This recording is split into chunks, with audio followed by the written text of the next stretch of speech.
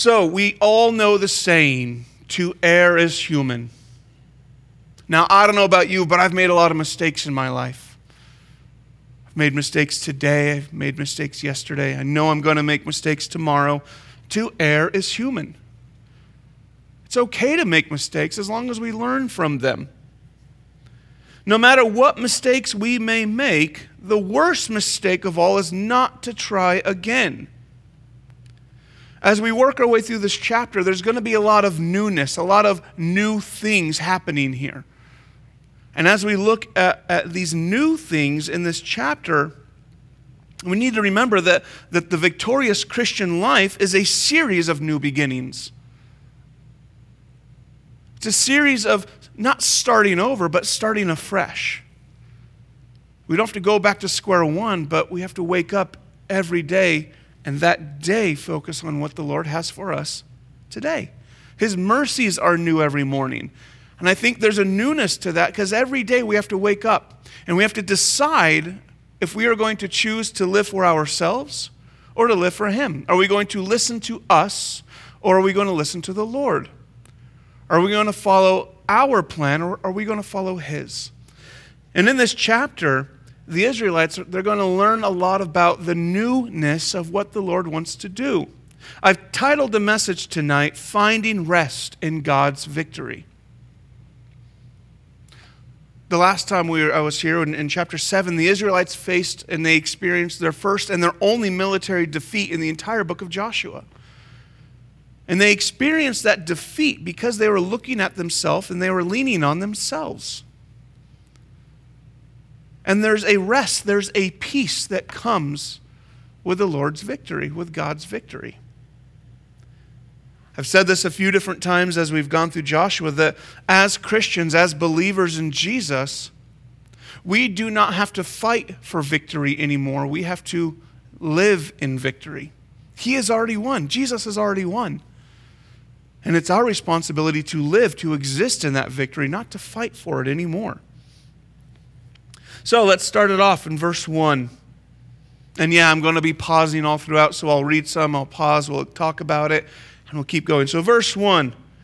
Now the Lord said to Joshua, again, it's a good indication already, it starts with the Lord. Now the Lord said to Joshua, do not be afraid, nor be dismayed. Right away we have a word of encouragement.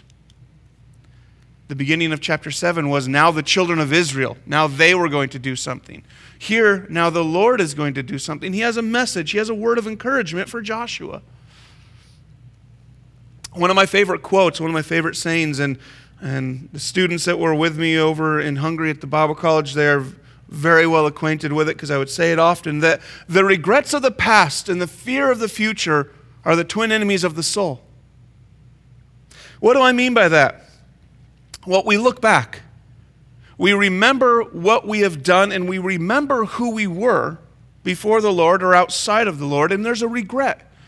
We regret the things that we have done. We have regret over the person that we used to be. And we look ahead to the future, and there's a fear, am I going to repeat the same mistakes? Am I going to become that same person again? We have a regret of our past, and we have a fear of our future. And especially we have this regret and this fear when it comes and it accompanies our failures. We look ahead and we wonder whether there's any future for a person who has failed so foolishly or so miserably. Sometimes we might think, Lord, you don't know how bad I've messed up. I can't do this. I can't be this. I don't know what to do. I'm scared. And it's okay. Because the Lord meets us right away at the very beginning with a word of encouragement. We look back at chapter 7 and the sin of Achan. He coveted. He stole. There was envy within his heart. There was a longing and a desiring for things that the Lord said no to. And so he took things that he shouldn't have taken. And because of that action, he and his family were put to death. There was death as a result of his action.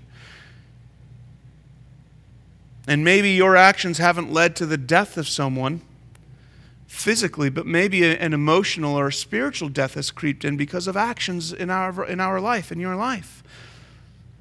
And sometimes it's the most difficult thing to regain lost ground when we look at sin like that. When we fail, not if we fail, but when we fail in our life as believers, we need to learn, we need to know how to get back on track. The answer is, well, in this first part of verse 1. The answer to our discouragement and fear is hearing and believing what the Lord says. He's saying, don't be afraid. Don't be dismayed. Dismayed is kind of an unexpected anxiety. This kind of inexplicable fear of what's going on or what might happen. This discouragement, this despondency, this, being dismayed. Not being afraid, not being discouraged, that's the very first key to regaining victory. The Israelites here, they had to receive an encouragement from the Lord.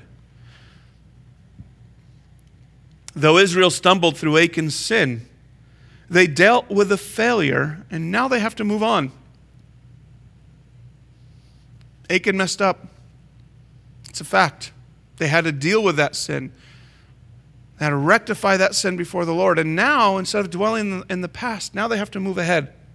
What is past is past. We must deal with it before the Lord.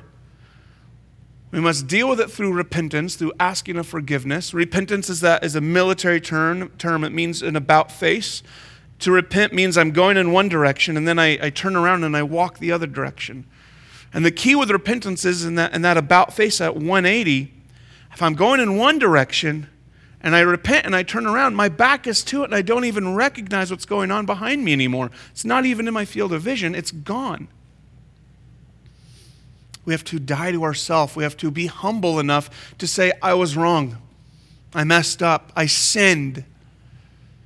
I didn't just sin against myself. I didn't just sin against my family. I didn't just sin against the church. I sinned against the Lord himself.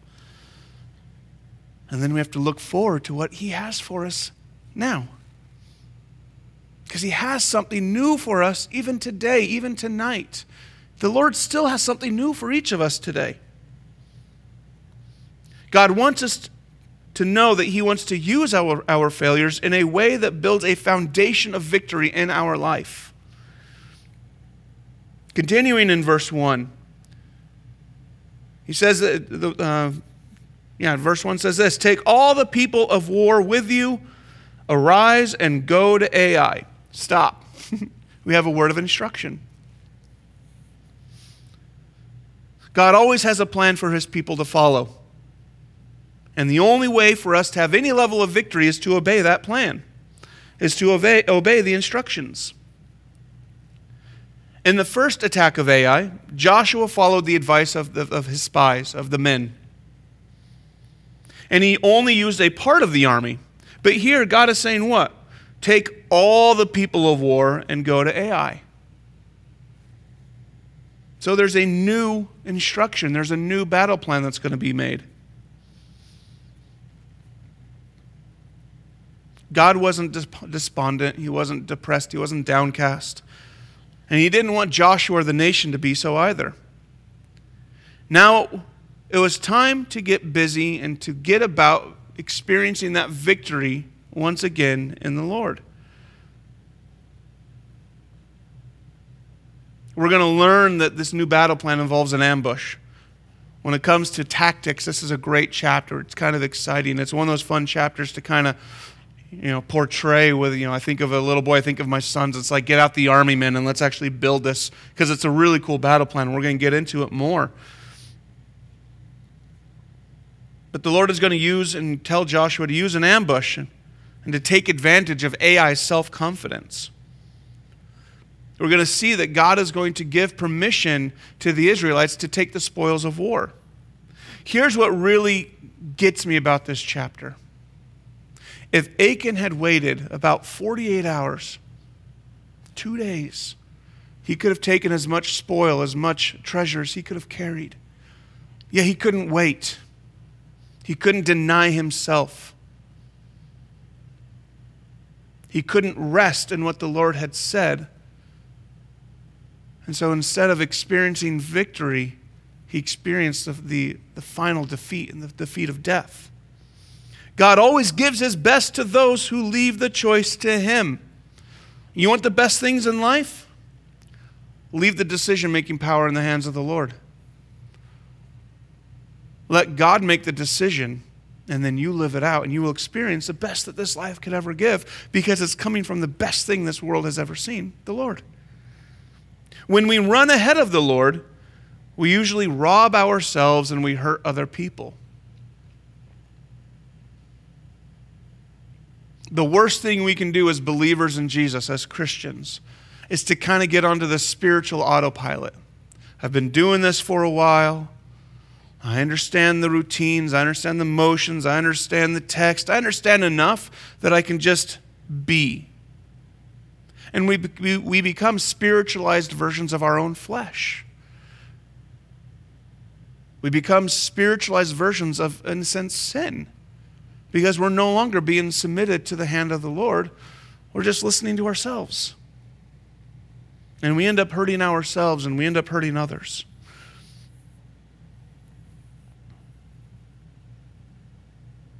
The end of verse 1. See, I have given into your hand the king of Ai, his people, his city, and his land. Once again, we have a renewal of a promise. If you remember with me back to the story of Jericho, how many times it said, I have done this, I have given. With Rahab, I have done this. It's already done. Chapter 3, as they crossed over the Jordan, the Lord is already speaking in past tense. I have given was God's promise regarding Jericho. And it was Joshua's guarantee of victory as long as he obeyed the instructions of the Lord. And I can tell you one thing for fact, for certain. God has never made a promise that was too good to be true, ever. Sometimes we look at some of the promises of the Lord in the Bible and we're like, man, Lord, this is amazing. This is way too good to be true. It's not, because it comes from him. And if it comes from him, you can bet it's going to come true. Because Israel acted presumptuously in their first attack against Ai, they failed miserably. The promises of God make the difference between faith and presumption. Presumption says, I understand and I can do. Faith says, I understand, I believe, and I'll wait.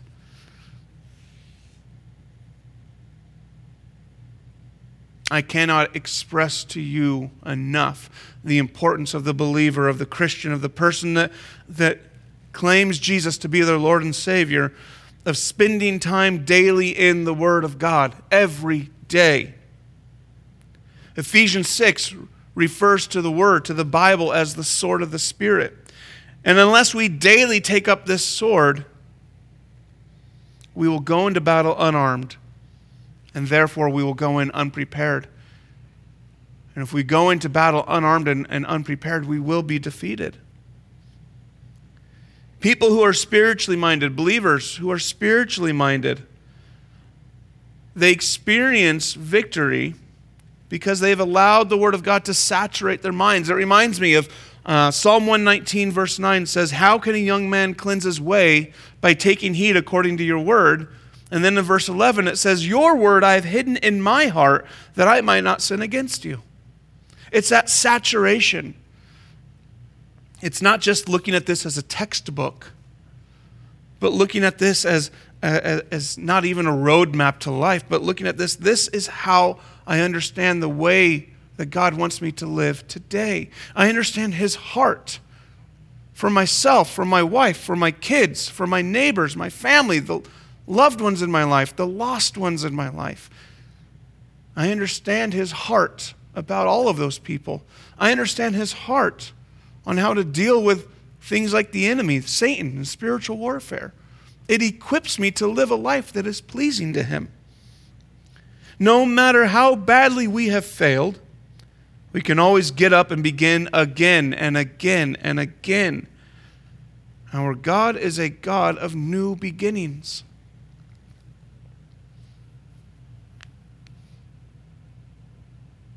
Verse 2 says this, "And you shall do to Ai and its king as you did to Jericho and its king. Only its spoil and its cattle you shall take as booty for yourselves. Lay an ambush for the city behind it." So he's laying it out right here.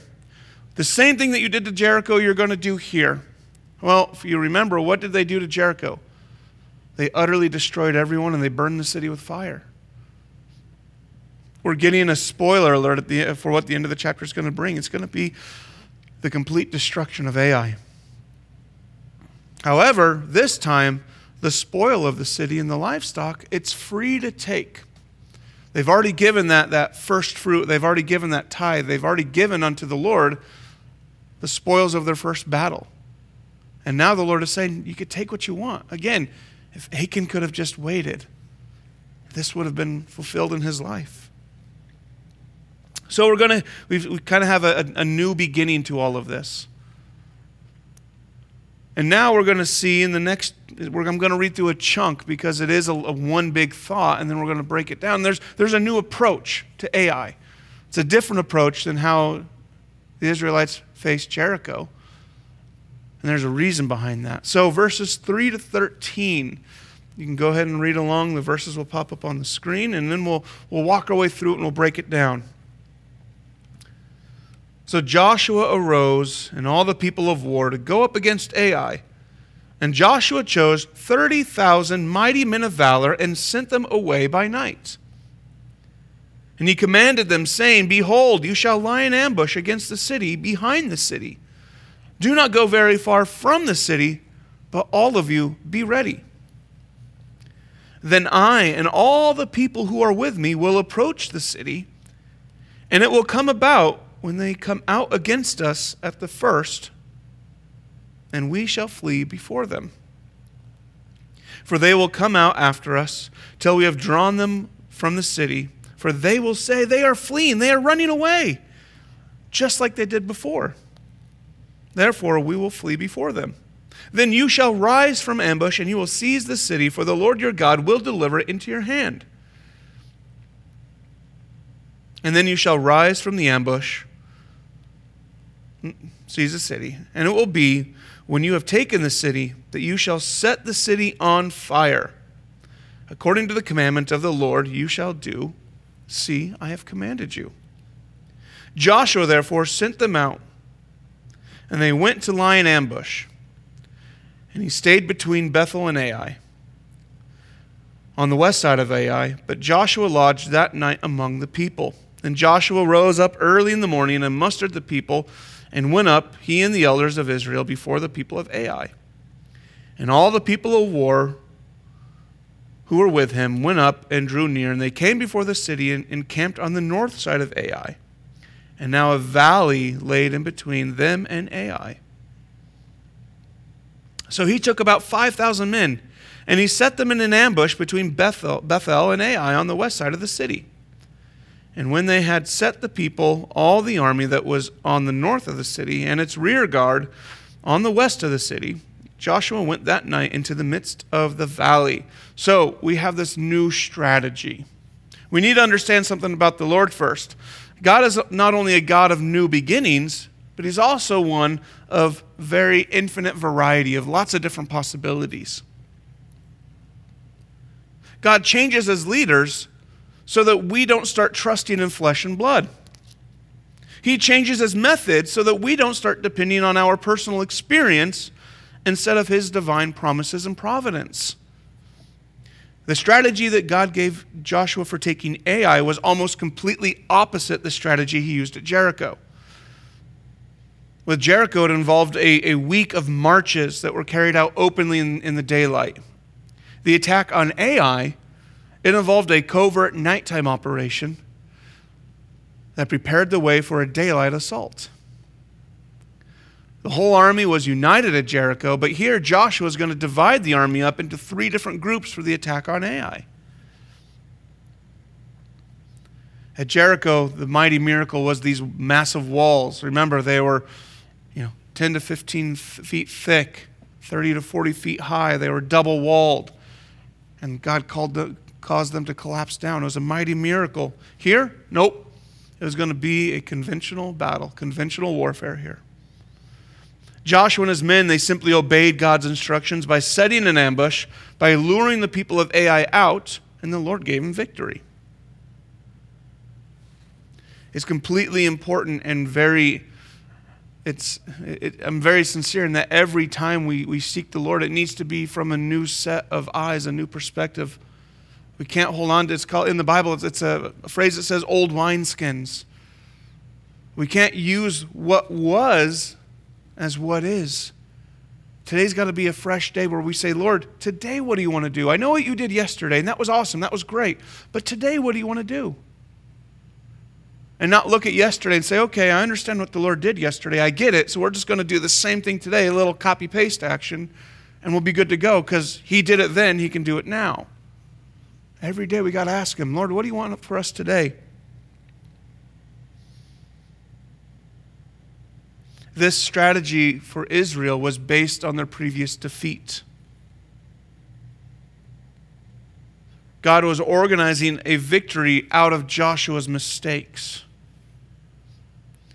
He wanted Joshua to once again find rest in him. God wanted Joshua to find rest in God instead of Joshua finding rest in his own abilities and in his men. The people of Ai, they were overconfident because they defeated Israel at that first attack. And this overconfidence, it would be their undoing. It would be their defeat. How many of us can look at life and say, oh, we've done it before, we can do it again? How many of us have tried that? Doesn't always work out, does it? So at night, Joshua and his army, they marched 15 miles from Gilgal to Ai. And he sent 30,000 mighty men of valor to set an ambush on the city from the west. This time Joshua is not sending 3,000 men like he did in chapter 7. Instead, he's sending 30,000 men to go lie in wait in ambush. That's a lot of people to hide. It's a lot of people to be covered, to be in ambush. 30,000 men.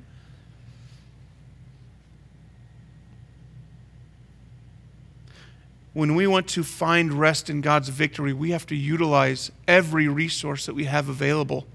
We have to use the best resources we have available.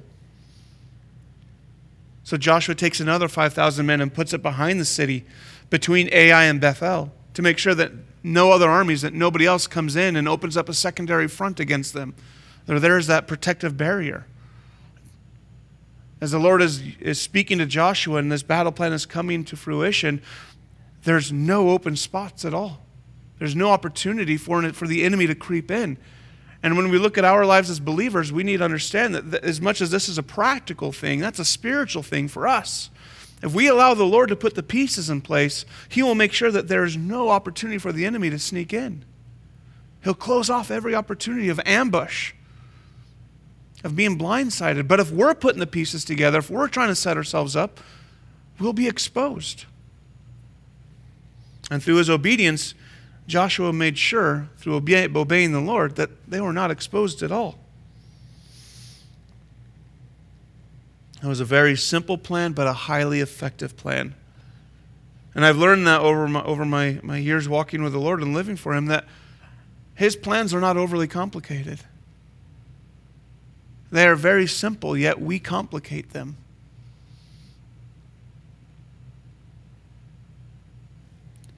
The simplistic heart of the Lord is very simple. You know, we look at the life of Jesus, and what was Jesus all about? He was about the Father's business. It's a simple way to live life, being about the Father's business. Lord, what do you want from me today? What's going on today? What are we doing? What do you need from me? We really complicate how that is lived out, though. Well, Lord, I'm pretty busy today. I got a lot on my schedule. Yeah, I didn't even get time to read the Word, but it's okay. I'll listen to a podcast. That's fine. No, wait. Stop complicating it and live simplistically for the Lord. It's a simple gospel. It's a life for a life. The Lord laid down his life and he gave you his life, and all he asks in return is your life. It's a simple request, yet we complicate how that's lived out. Joshua that night, he lodged with the people. He was with the people in the valley that night. He was especially near his people during this time of trying to regain victory, of trying to find that rest again in the Lord's victory. The people needed to know that he was nearer, that he was with them. They needed to follow his example, to follow his leadership.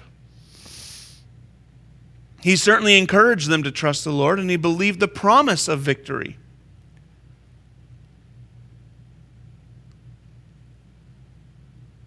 I don't know if you'll remember, but back in chapter 5, we see the captain of the host of the army of the Lord show up on scene. It was an experience where Joshua met face to face with Jesus, with the Lord. And if we want to regain, if we want to experience again that victory in our life, that rest in the Lord's victory, we must live and follow Jesus. He is our Joshua. Joshua is an Old Testament example of Jesus. Someone that is going to save or redeem the people. Jesus is our Redeemer. He is our Savior. He is always near to us at the most crucial times of our life. And he will always go first and lead us into battle. Always.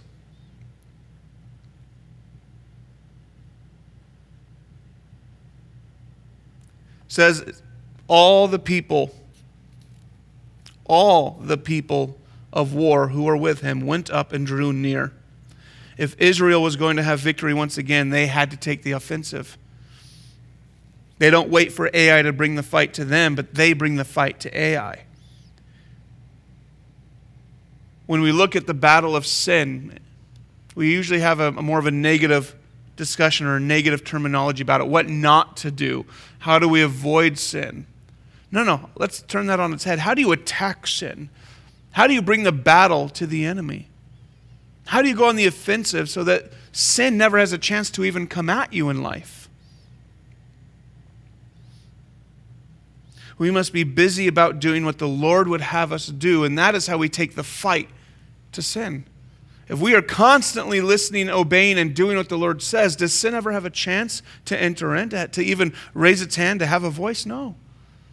We have to be offensive when it comes to our response to sin. We have to take the fight to our sin.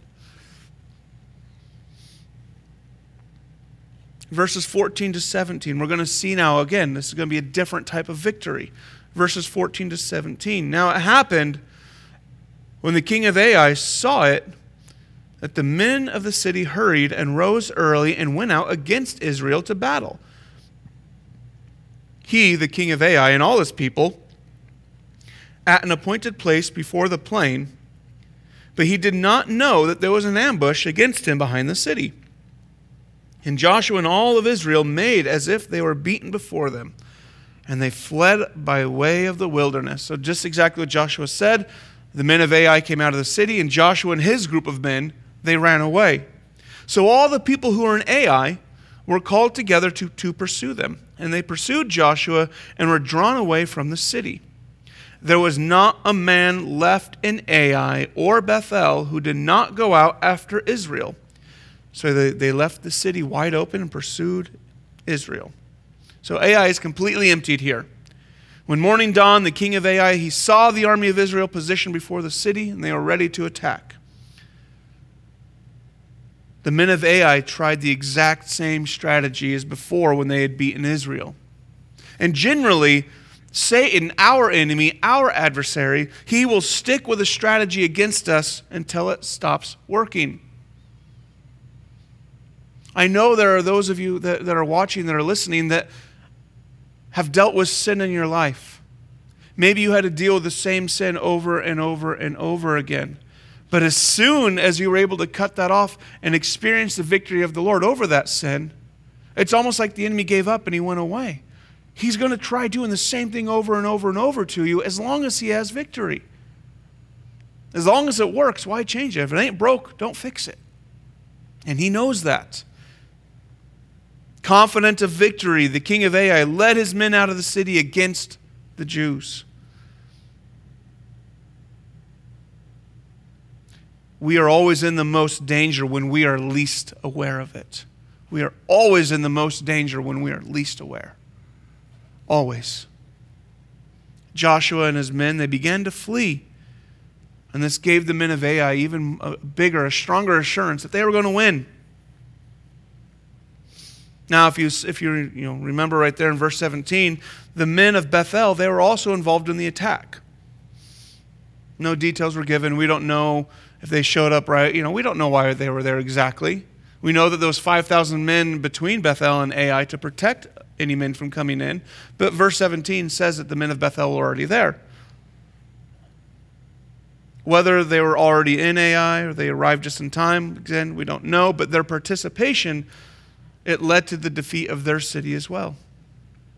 It was careless of the people of Ai to leave their city undefended. Self-confidence, though, will do that. You might look at your own self, your city. You might leave yourself completely undefended because you think you're okay. And as soon as you think you're okay, it's when the enemy shows up. It's when that supposed defense automatically falls.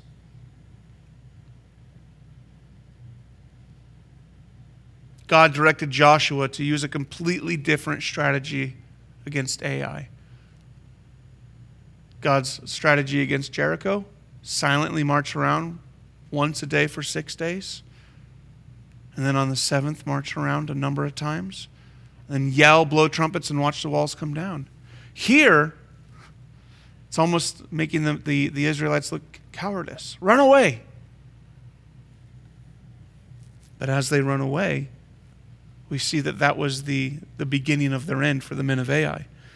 We see the diversity of God's methods. We remember that He is a very personal God. Not only is He looking at the big picture of the nation of Israel, He's looking at the individual men. And how is He going to build up the individuals while He brings victory to the masses? He's a very personal God. As much as there's a country and a nation, a state, a world of people, you are still in the forefront of His mind as an individual. He still thinks and considers you. And as He rules and reigns over this entire world, He thinks, what's best for you? How is He going to minister to you as well as everyone else? So the men of Ai run out. The city is emptied. Well, what's next? Well, we see the city captured. Verses 18 to 20. Then the Lord said to Joshua, "Stretch out the spear that is in your hand toward Ai, for I will give it into your hand." And Joshua stretched out the spear that was in his hand towards the city. So those in ambush, they rose quickly out of their place. They ran as soon as he had stretched out his hand. They entered the city and they took it, and they hurried to set it on fire. I love that sentence. They hurried to set it on fire. They didn't just casually walk in and go, yeah, it looks like we win. Yeah, it's all right. They hurried in there to claim their prize. They burnt it to the ground. And when the men of Ai looked behind them, they saw, and behold, the smoke of the city ascended to heaven. So they had no power to flee this way or that way.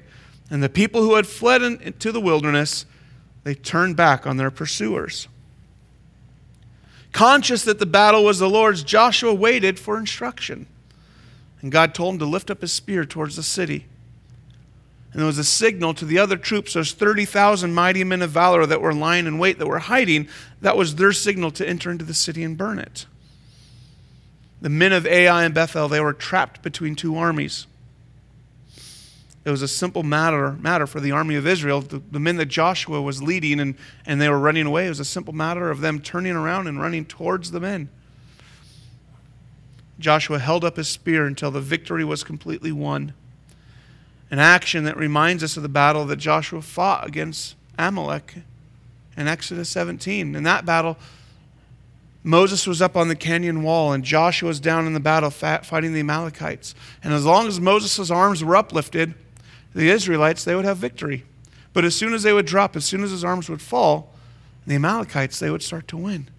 So in that story, the priests, they ended up putting rocks up under Moses' arms to keep his arms up. And here it's a remembrance of that as that spear was lifted up until the defeat of Ai, and victory was secured for the Israelites.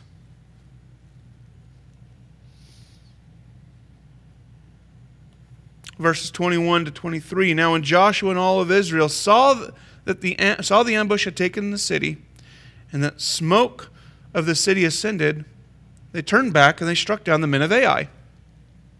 Then the others came out of the city against them, so they were caught in the midst of Israel, some on this side, some on that side, and they struck them down so that they let none of them remain or escape. But the king of Ai they took alive, and they brought him to Joshua. So they saw the smoke, they turned, and now you have this sandwich of the men of Ai and Bethel. After the Jewish soldiers that were in the city left, they joined the main battle. And the enemy was caught right in between these two armies. And once the army was annihilated, the rest of the population of the city was also destroyed. Remember, the Lord said at the beginning, what you did to Jericho, you're going to do here. You're going to utterly destroy the man, woman, everything. You're going to burn the city to the ground. Now keep in mind, this was not the slaughter of innocent people. This was the judgment of God on an evil society that had resisted His grace and His truth. For a long time, they completely resisted the Lord. And the Lord had given them opportunity. And now the Lord said, judgment comes, and they're done.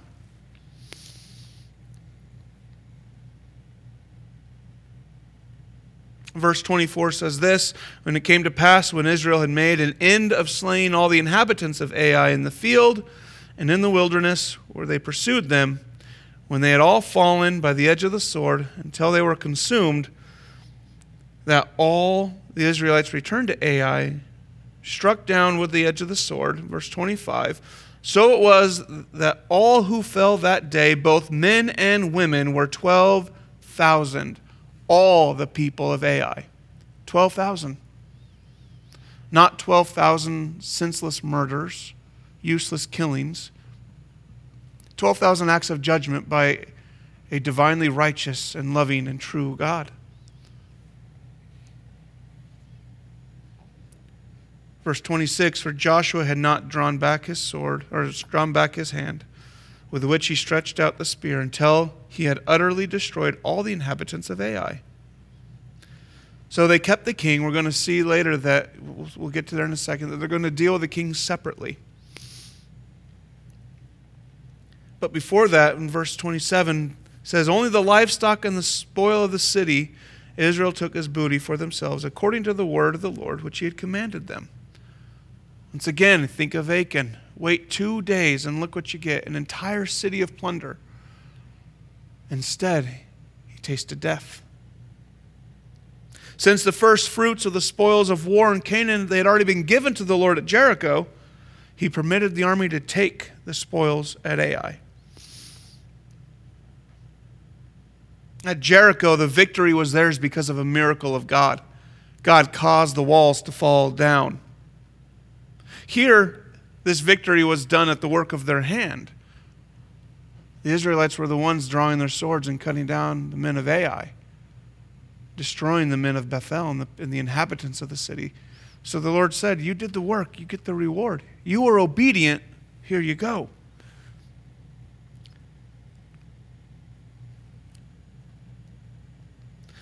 So Joshua burned Ai and made a heap forever, a desolation to this day. Verse 29, this will be the last verse we do tonight.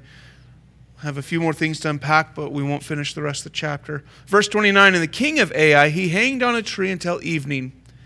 And as soon as the sun was down, Joshua commanded that he should take down his corpse from the tree, cast it at the entrance of the gate of the city, and raise over it a great heap of stones that remains there this day. So this killing of the king, it was the final symbolic gesture of a complete victory for Israel. The king had no army, he had no subjects, he had no city, for the Lord destroyed them all. It was a total victory on the part of Israel. The body of the king was buried under stones at the entrance of the gate of ruin that had once been at the city of Ai. The previous heap of stones in chapter 7, it was a memorial to Achan, who had caused the defeat at Ai. But this heap of stones here in chapter 8, it was a memorial of the victory of the Lord over the enemy. And by obeying the word of the Lord, they were able to once again find rest in God's victory.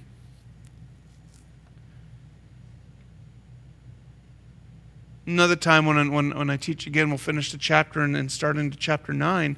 But up until this point, we see an illustration of the entire history of the Israelites, of what they have done, what they're going to do, but more so we see a history of the life of a believer. I think many of us can understand this sequence. I know I have. Maybe in your life you've experienced this as well, that your obedience has been followed by victory. Victory leads to blessing. Blessing will lead to pride and disobedience. Disobedience will lead to defeat. Defeat would be followed then by judgment. Judgment by repentance. Repentance followed by obedience. And then once again, obedience followed by victory. And that cycle continues. We are no longer fighting for victory. We are finding that we have rest in God's victory. And I'm going to take it even beyond this. Let's go New Testament. Let's go what's happening now. What's the final victory? Well, the final victory is Jesus died on the cross. Because of the death on the cross, you and I have eternal life with him forever. That's the final victory. And we can have rest. We can find rest in his victory by finding ourselves in him, in Jesus Christ. Well, you say, how do I do that? I don't even know what that means. It means you acknowledge him as Lord of your life. It means you repent. You ask for forgiveness for the sins that you have committed. You say, Jesus, will you please come into my heart? Will you lead me? Will you guide me? Will you help me to be obedient? And as you do that, you will find rest. There is a rest for those who are in Christ Jesus. Go read Hebrews 4. There's a rest for us. There's a spiritual rest. There's a physical rest. I don't know about you, but this last year has been pretty exhausting. And I think we all need to be reminded that we can experience rest in one place. And that one place is Jesus Christ. That one place can be found in identifying ourselves as his. He gave you his life. Give him yours and experience that rest. Father God, I am so thankful, Jesus, for this night.